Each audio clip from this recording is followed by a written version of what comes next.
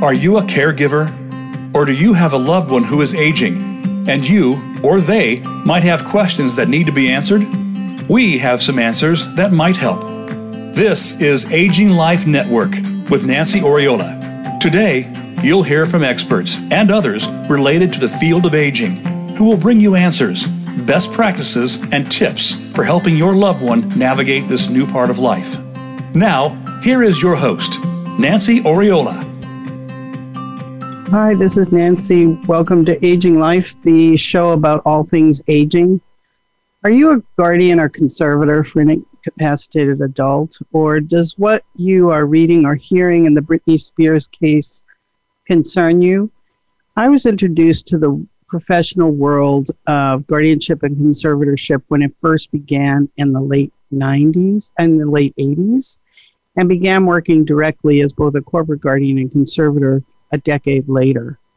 As a nationally certified master's level guardian, I've had a front row seat to the growth of the industry and have watched as the system meant to protect incapacitated adults has increasingly come under attack as a result of the abuses by some individual bad actors, as well as some issues in the legal system.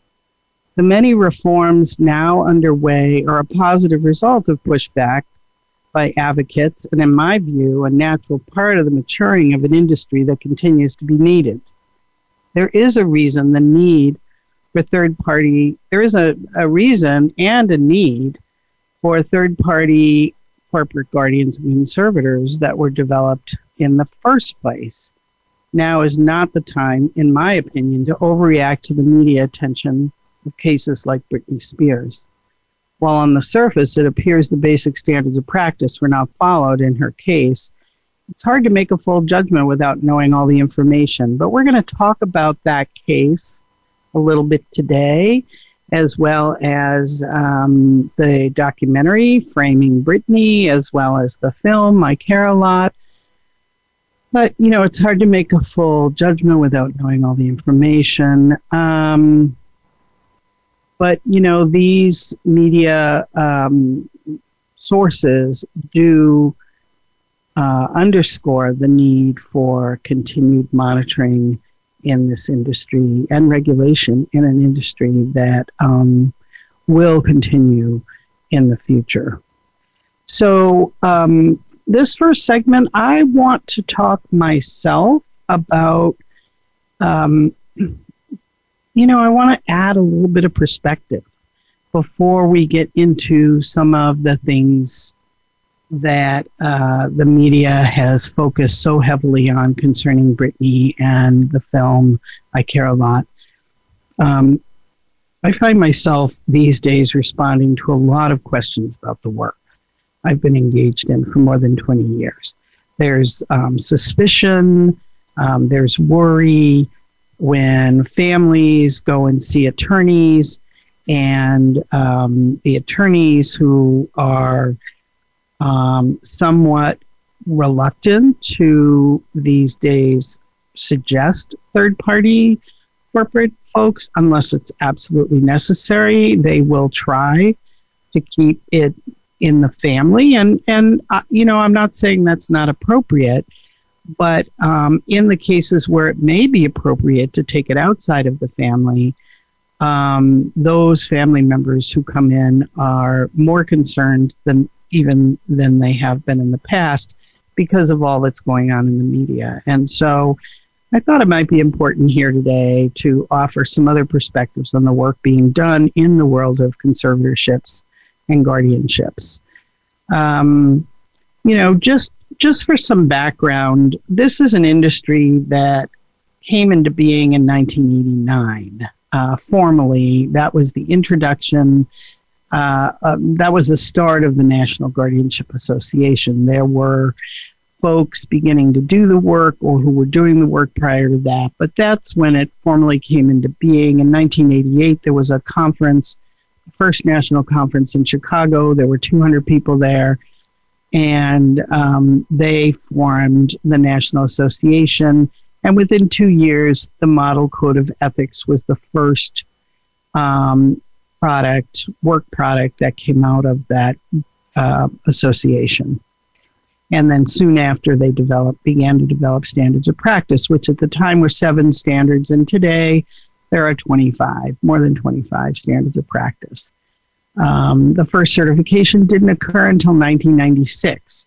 Now, to put this in perspective, in the late 80s, we were, it's a similar thing as I got certified as a financial planner in 1988. Nobody knew what a financial planner was then. People were using cell phones that were as big as a house.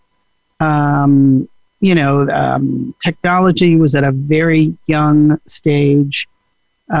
This is, by all accounts, if you look at professions such as certified public accountants or the legal profession, who at one time you didn't go to law school, you just read legal books and sat for the bar. When you look at some of those professions, they are much more mature and older. But looking at the financial planning group, which was about a similar age, I still get newsletters every week where I read about financial advisors who have been kicked out of the profession and because they've embezzled from clients. Yet you don't see big media hype, and you don't see people concerned about going to financial advisors or trashing all financial advisors. And so, I guess my concern is we don't want to throw out that bathwater. This is an industry that is really needed. Why is it needed? Well, let me talk about why it's needed, or why it's grown. If you listen to the media, if you watch all the films, you would think, well, it's grown because there's so much money in it. Well, I can tell you, for the guardians and conservators, it's a living, it's a decent profession, but the only people I know of that have gotten rich doing it are now in prison. And there are bad actors, there are bad doctors, there are bad cops, there are bad guardians and conservators, there are bad financial advisors. And all of those people need to not be working with the public and exploiting patients and clients and citizens of the U.S. So just so you know, I am of that opinion, but here's the thing. We've got, 10,000 people turning age 65 every day. That's been happening for 10 years, and it's going to happen for another 9 years. And a lot of those folks, as you get older, we've also got people living longer. Age 95, fastest growing population group in the U.S., over 100, very fast growing population. And more than 50% of those folks will develop some form of dementia.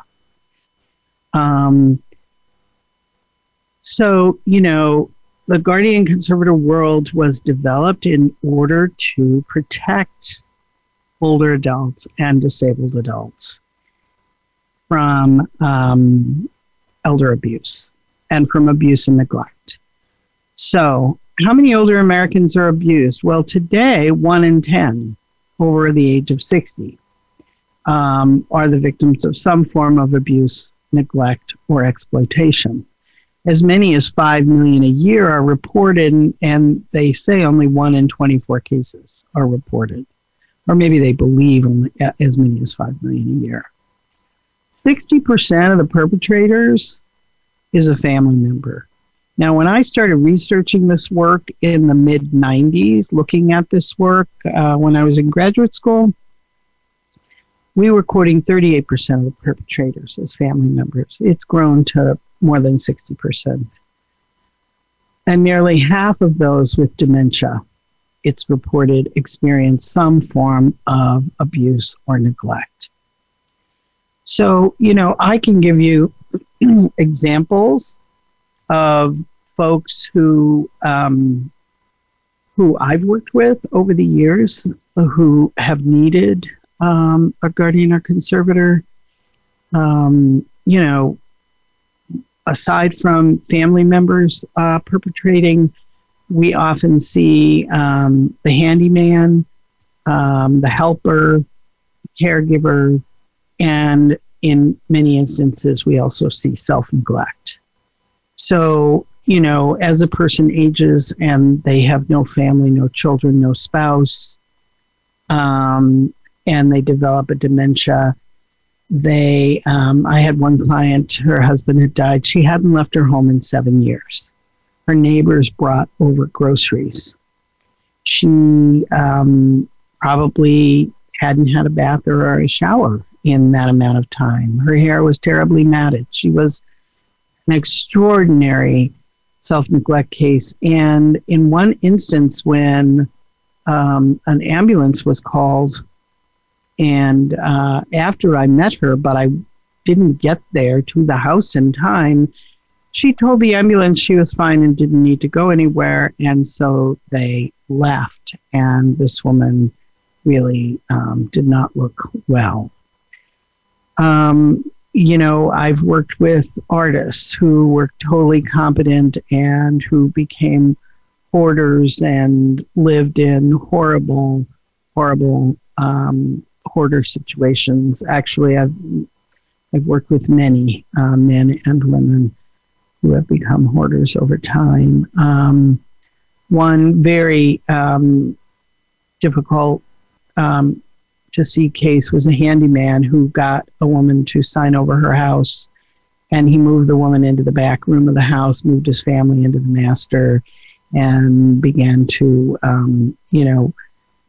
have full use of her checking account and her Social Security checks and even her distributions from a trust, a family trust. And so, and in that case, we were able to intimidate the guy into signing the house back over. But, we had to threaten legal action in order for him to do it. And his wife worked at the local psychiatric hospital. So, that's how this woman, I think, was targeted. So, in 1989, this area of practice was developed. Over the years, there have been practice standards. There is a national certification. There is a national association called the National Guardianship Association, which will provide you with most information that you'd be looking for. And there's a Center for Guardianship Certification. I can tell you, I can't speak for all states, but in many states, these folks are not paid without court approval. They are monitored pretty heavily. There are reforms that are occurring because of recent folks that have been caught doing bad things, mostly embezzling funds from clients. For those of us who have been advocating for 20 years for uniform certification, regulation, and monitoring, I'm speaking of lawyers and guardians and conservators in the industry, we were met with, legislators and officials who, like so much within the world of seniors, they didn't want to fund all of that. Monitoring, regulation, the courts, all of that takes money and staff. And so we were met with, there's no funding. And I think that things had to get to where they are in order for all of those institutions to start putting their capital and their energies behind understanding that this is your mom that's going to get abused, neglected, or exploited by someone. And let me also say that the industry grew, I'm imagining a pendulum. The industry grew out of a growing understanding that many family members were, not many, but there were family members that were bad actors. And other members of the family would come in and make allegations, and when the courts and the lawyers and the social workers saw the conflict within the family, they determined that it was best to have a third party to potentially reduce the conflict among the family members. What I can tell you, there are a few cases where the family members suddenly understood, we got to get our act together, or, we're never going to have any control. And some do, and some have. But in many cases, they never get over those old rifts and those old conflicts and the disagreements about how to care for mom. And so a third party also remains in place. Unfortunately, because of the cost of having a third party, there are parties in those families who get very upset that A, they've lost control, B, their inheritance is being spent, essentially. And, they may also just be upset that mom's money is being spent. But the bottom line is they become very angry with the guardian or conservator. And I have seen enough of those instances where I do believe that some of the hype and some of what has happened in the media, because the media loves this negative attention, and what has happened on the film, I Care a Lot, I think I'm imagining the guy who put that together didn't do it alone and had some of those disgruntled family members assisting with their exaggerated plot line. That's how I would define it, as an exaggerated plot line. I have never in my experience heard of or seen a doctor participating in a scam such as the one I Care a Lot is offering. I've never, I can't speak for the flippant attitude of some guardians or conservators, but the people that I have met, and there are hundreds and hundreds of them, they're in it because they want to help people, and and that is what drives them. It's not about getting rich. One could run a home care agency and probably do much better. So my concern is that you understand that, like any industry, there's going to be a period of growth, unregulated growth, where industry insiders are attempting to develop regulations. Certainly the certification, all of that is very mature. But, having statewide ethics groups who evaluate or monitor, I think there's been problems with people not being able to find a place to complain and feeling heard. And I do think that the industry got a little insular. And I think it is very welcome that folks are starting to look over people's shoulders and that there's money for staff to do such things. So that's my thought on that for today. I am going to take a break, and when I come back, I have a young man joining me, a guest who has seen all of these documentaries and has questions and concerns, and as you probably do. So I've invited him to join me on the show today that is coming to you live from a beautiful lake in New Hampshire, where I got to sneak away for a little bit from my office. And so if you hear the birds chirping, you'll know why. Okay, so we'll be right back. I'll be back with Henry Thomas in about 90 seconds.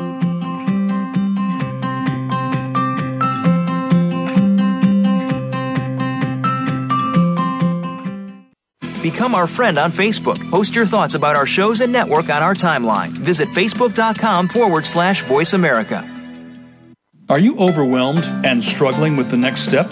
Is your family in crisis? Do you need advice or help making a difficult decision for an aging loved one? Aging Life Network was developed to connect you with senior care experts and life care professionals who will discuss your unique situation, offer practical, step-by-step guidance, tell you the questions to ask, and help you understand the maze of options. Their network of life care professionals, available to you through HIPAA-compliant video conferencing and calls, will work with you to create action plans to solve your current and real-time problems. Aging Life Network's online educational center, ALN Academy, offers 24/7 access to the most up-to-date and accurate information for seniors and their families. Through podcast interviews with senior care experts, articles, and live webinars, Aging Life Network shares with you those things you need to know to care for your aging loved one. Check out aginglifenetwork.com today and find the answers you need. Your life, your health, your network. You're listening to Voice America Health and Wellness.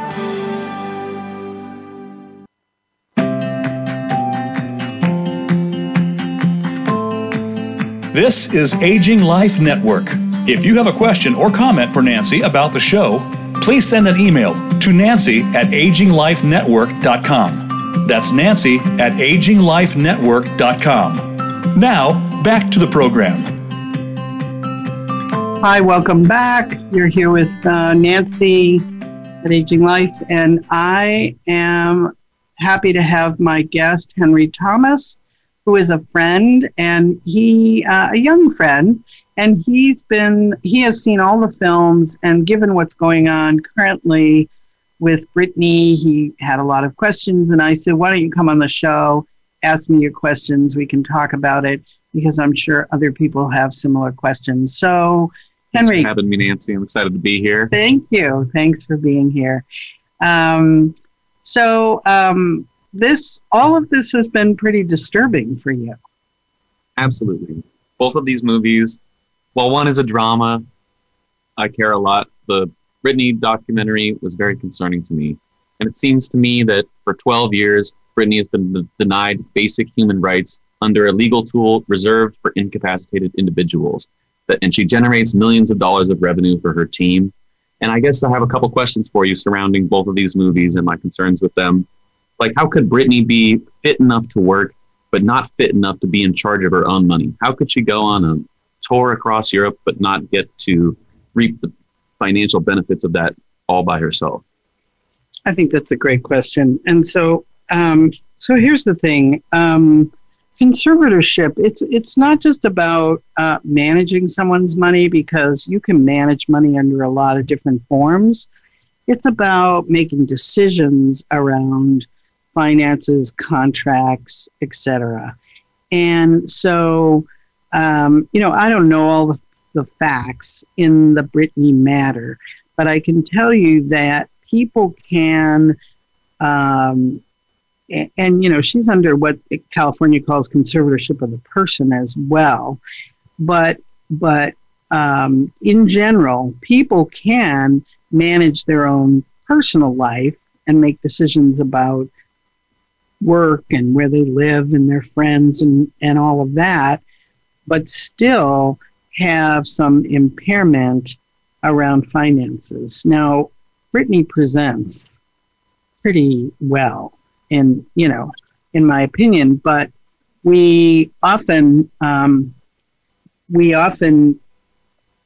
find that some people do present pretty well, but generally those are people that are older that have vascular-related dementias. In Britney's case, it is, many people would probably define her case as a mental health case.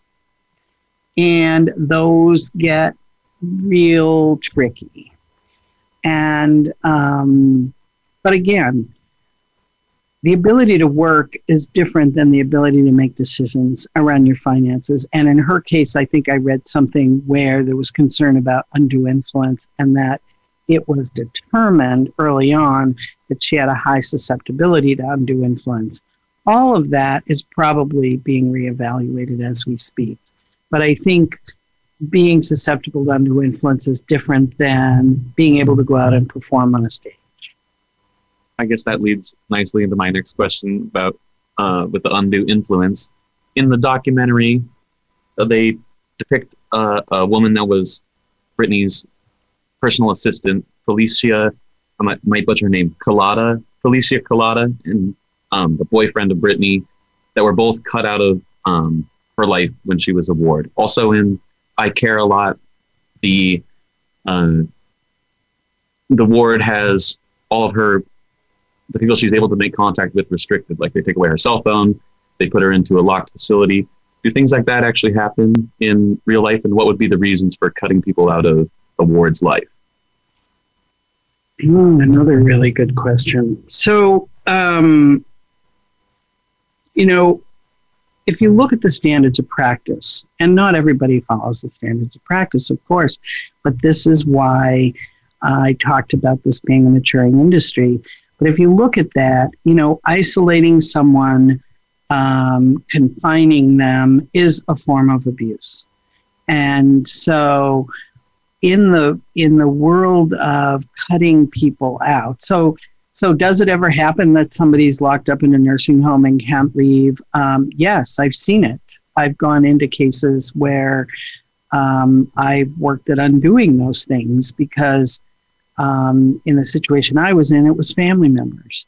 They just didn't know any better. They thought they were, quote, protecting the individual because it gets very complex when you've got individuals that are resisting assistance. Now, there are two types of decisions in the world of guardianship that we professionals follow. One is called substituted judgment, and the other is called best interest. You hear a lot about best interest in the world of Britney Spears, but the absolute fact of the matter is our duty is to make decisions based on what that person either wants currently or would have made in the past when they had the ability to say what they wanted, and other people know who they are and what they might have wanted. It's our duty to do that unless doing so would cause them substantial harm. Now, then you got to define substantial harm, but it's got to be compelling before you then flip to the other concept of best interest. So let's say somebody says, I'm going to go out and fly my airplane today. Well, they haven't flown their airplane in 10 years. Their license has been revoked. We know that's going to be really harmful. We will do everything we can to keep them from flying that airplane today because it's in their best interest not to do that, okay? But in terms of visitation of family and friends, I believed for a long time that we needed a way to determine those issues. And I will tell you what they've done in the state I live in. You can no longer quote, bar a person from seeing a loved one. If you're related to them, you can't bar them from seeing them for more than 7 days without appearing before a judge and providing a compelling reason to do so. And if they're a non-blood relative, like the friend, Alicia, it can't be more than 30 days without appearing before a judge. That came from, and sadly, it was family advocates that had to change that rule, that law, because there were guardians who were dismissing family members rather easily. I mean, the other issue is we don't have a master's in guardianship programs in this country, okay? The amount of training they have gotten harder and harder. It's gotten harder and harder to get certification. There are CE requirements before certification or academic requirements. But, people weren't well trained, in my opinion, in family dynamics. So, for instance, a guardian would see a daughter yelling at her mother and would call that abusive and say, you can't see your mother anymore. Or, mother-daughter have had this head-butting dynamic all their life, and the guardian saying, you can only talk about pleasant things. I get why the guardian's saying that. I also get how every now and then mother-daughter may erupt and yell at each other. It's an old dynamic. And so all of that is very nuanced. And it's why I tell my team all the time, you better have a really good, compelling reason, because I'm going to stand before a judge. And it should be that way everywhere. I'm not sure it is. Another question I have for you is, when you're standing before a judge, who pays for what? Does the conservator pay for the ward's expenses, or does the ward pay for the conservator's expenses in the courts? Well, I know this is a question on everybody's mind, because the numbers being presented in the Britney Spears matter are pretty exorbitant. And so I would say, so putting Britney aside and all that craziness, the way the statutes are written in my state, the incapacitated adult or the protected person, we no longer call them wards, but, the media might. Anyway, that person's estate does pay for the expenses related to the guardianship or conservatorship. So the professional fees, the legal fees. Now, if a conservator or guardian hires an attorney to represent them to file a motion in court, or they're being questioned by a guardian ad litem, and they may hire an attorney to represent them as guardian or conservator for that person, those fees are covered.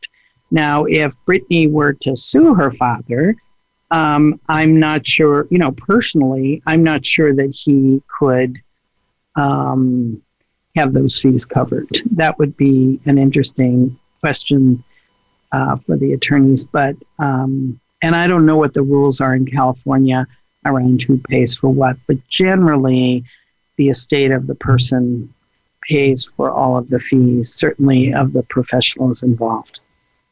Speaking more on legal terms, in the movie I Care a Lot, the mom of the mob boss, who was eventually deemed incapacitated in the courts, isn't actually present in the court on the day that she is deemed incapacitated. Would that situation ever occur in real life? Would there be a time when a person would, a lawyer could go individually to a court and petition for this, and the person might not be informed until after the hearing is already made against them? Man, you're hitting all the good ones. And that has been at the pivot point of so much upset by families that their loved one or they themselves were never present. And so typically, if there's an emergency temporary guardianship or conservatorship filed, certainly in my state, and I'm assuming in many other states, the individual does not have to be present. I will also say, and that's because it's on an emergency basis. Now, in the old days, prior to recent years, the judge sometimes, based on the emergency, the judge sometimes would sign an order that day. An attorney would potentially hand deliver, or someone would hand deliver the petition. The judge would sign it that day. The guardian or conservator would step in. It could be, if it's a good judge, and most of them are, it would have to be very, very compelling. So a surgery needs to be approved of right away. A person is living in severe neglect and action needs to be taken right away, or someone is depleting their estate and things need to be frozen quickly. So in those instances, and then there would be within 60 days, there would be a hearing for a permanent guardianship or conservatorship. So during that period, I once heard a judge say in the middle of a 10 sibling family, this is a time for all of you to go to your corners and everybody stop what they're doing. Let the guardian or conservator make sure, and what I would tell my team is the only thing we do in those first 60 days is we read the order, we read the petition, and we determine what they need protection from right away. You don't move them, you don't change their bank accounts. There's a lot of things you don't do until the courts go through the process of investigation, and then at the permanent hearing determine a permanent solution. And at that point, then things, can be done differently. Does that answer your question? Yeah, absolutely. Speaking of the permanence of these conservatorships, can an incapacitated individual petition to be released from guardianship? How likely is it?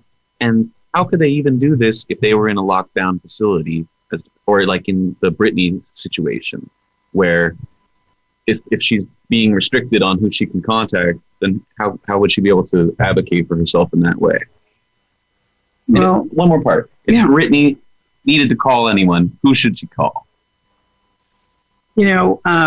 I agree with you. If she were being confined and kept from being able to communicate with people, it would be hard for her to call someone.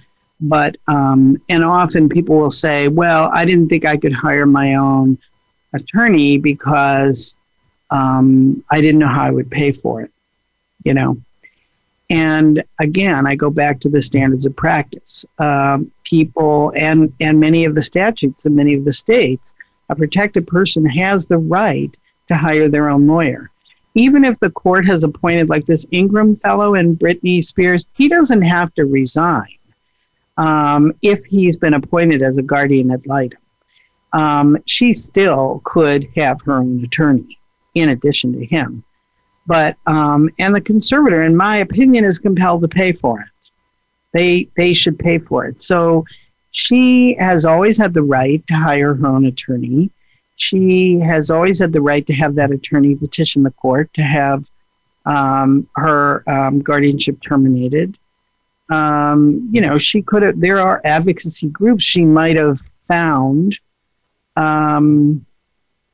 Although, and there's a huge disparity between Ingram saying that she was told that she could petition the court and terminate, and her saying that she was asking for it and he wasn't doing it. In my opinion, if she was asking for it, he should have been doing it. Under the standards of practice, we as guardian and conservators are also now, under my local statutes, I'm compelled to report to the court if I think someone needs to have something terminated. Well, it's been very illuminating, and I thank you for having me on the show. It's a very shocking industry in some ways, but it's very needed in other ways too. Yes, and so I think my thing is I am glad that Britney Spears is doing what she's doing. I think it needs to be reviewed.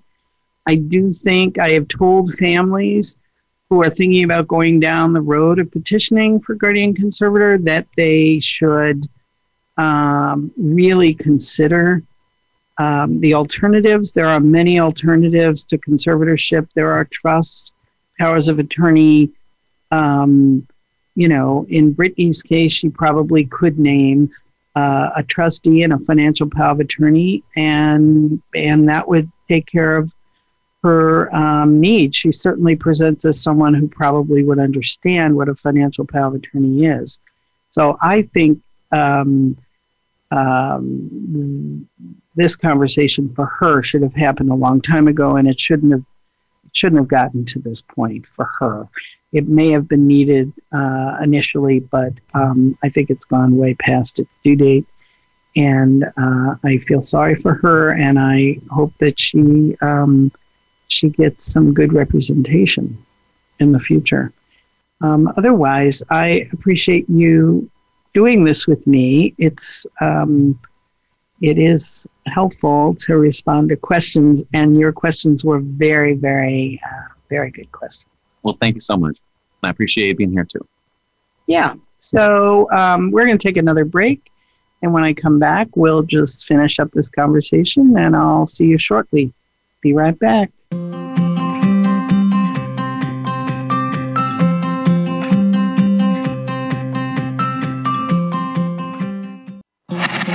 Voice America is on your favorite smart speaker. If you have Alexa or Google Home, go ahead and give us a try. Hey, Alexa, play Finding Your Frequency podcast on TuneIn. Are you overwhelmed and struggling with the next step? Is your family in crisis? Do you need advice or help making a difficult decision for an aging loved one? Aging Life Network was developed to connect you with senior care experts and life care professionals who will discuss your unique situation, offer practical, step-by-step guidance, tell you the questions to ask, and help you understand the maze of options. Their network of life care professionals, available to you through HIPAA-compliant video conferencing and calls, will work with you to create action plans to solve your current and real-time problems. Aging Life Network's online educational center, ALN Academy, offers 24/7 access to the most up-to-date and accurate information for seniors and their families. Through podcast interviews with senior care experts, articles, and live webinars, Aging Life Network shares with you those things you need to know to care for your aging loved one. Check out aginglifenetwork.com today and find the answers you need. Opinions, options, answers. You're listening to Voice America Health and Wellness.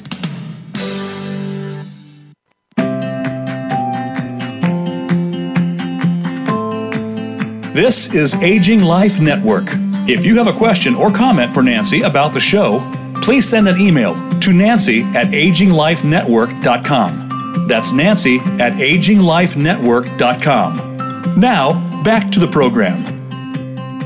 Hi, thanks for coming back. Kind of a disturbing conversation we're having today, but really one that's necessary. I did want to say there were other, very prominent inaccuracies in the film I Care a Lot. It appears that they talk about only one hearing, and the woman wasn't at the hearing. And I can tell you there would be at least two hearings, the temporary emergency and then the permanent hearing. What I didn't add also is that these days, out of just the cultural shift we're seeing in the guardian world, more and more judges are setting up emergency hearings. They're not just signing orders on the day of. They're setting up hearings within the week, so that things can be presented and allow for an opportunity for the protected person to be at the hearing.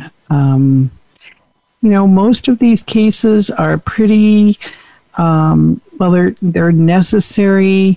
In many cases, it's because the senior or the incapacitated adult never completed any legal documents when they were well enough to do so. A healthcare power of attorney or a financial power of attorney. And so, what I would say is if you want to avoid finding yourself in a situation like this, make sure all of your legal documents are in place.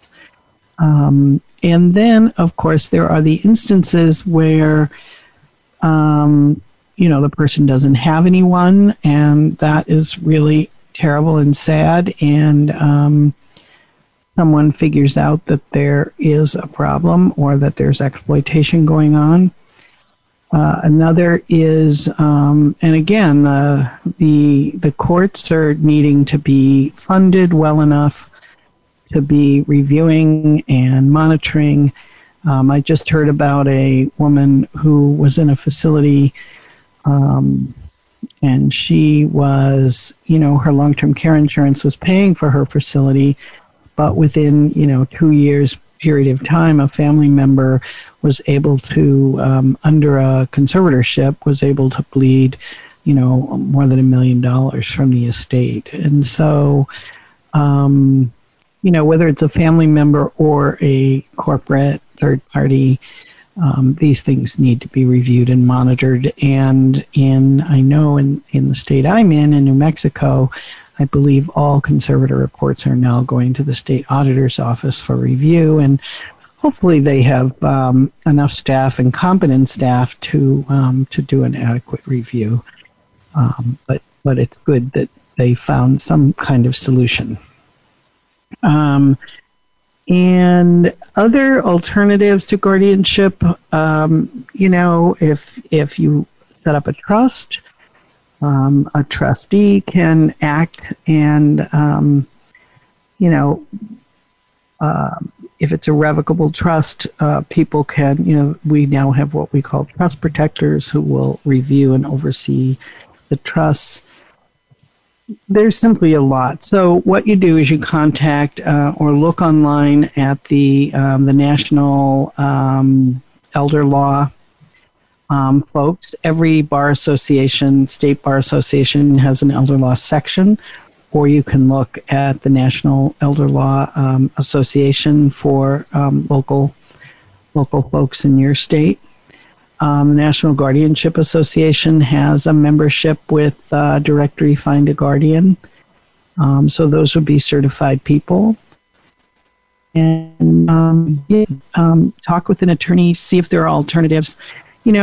Sadly, other cases are, a person might have all their powers of attorney in place, but because of the nature of the dementia that they are experiencing, they don't have any insight, they don't believe they need help, and they resist and fight any sort of help. And so they might, powers of attorney are voluntary, and healthcare power of attorneys can be terminated verbally. So they may just say no, and I'm not going to do that, or I'm not going to accept that help. And so there are instances in where, even though a power of attorney is in place, a family still has to go to a court to get some form of authority that will allow them to, to make decisions for them and take care of their financial affairs. So remember, guardianship and conservatorship it's not just about managing affairs, it's about making decisions. That is the critical piece. Who's going to make those decisions for you? What kind of decisions are they going to make? I have many shows that I do here at Aging Life that talk about documenting your wishes, getting your affairs in order, and avoiding guardianship or conservatorship is a huge way to do that. I would like to see more media attention on the good work that guardians and conservators do. We, of course, are bound by confidentiality requirements and standards to not talk about our specific clients. So we can't really go out there and speak about specific cases. I did give you some general cases, and I've been doing it long enough I can pull them up from way long time ago and probably talk about those. But and I may be doing more of that, because it really the way things are being portrayed in the media really is doing a disservice not only to the good people doing fine work, but my concern is that those who really need it are not going to get the help because people are afraid of the system. I will admit, historically, I think, as I mentioned, it did become a little insular, and is that a word? Anyway, and many lawyers I know have warned families that once that petition is filed, it sort of takes on a life of its own. And so, people might say, well, Britney was just acting out. She was a young woman and she, shaved her head and acted crazy because she was just angry and fed up. The problem was it was so public that, it was perceived as her having a breakdown when in fact she was just having a public angry meltdown. I don't know. I wasn't there, and but even if you don't like the neuropsychological evaluation opinion, go get another neuropsychological evaluation. I mean, don't just let one individual or three individuals make these determinations if you feel that you've been wrongly characterized. So listen, I want to give a shout out to my sponsor, TrueLink Financial, who is, I believe, coming on board with some of their ads on voiceamerica.com. So if you go to voiceamerica.com to listen to this show or listen on demand, you go there, you'll find all of my past shows, all of my 43 shows. Also, I do want to thank my friend Henry for joining me today. That was very nice of him. It's really helpful to answer questions. And what I'd like to leave you with today is not all conservators are bad people, as portrayed in the media. The GNC industry is evolving. The bad actors will be weeded out. And we will have a much better ethics and monitoring system as a result. And so,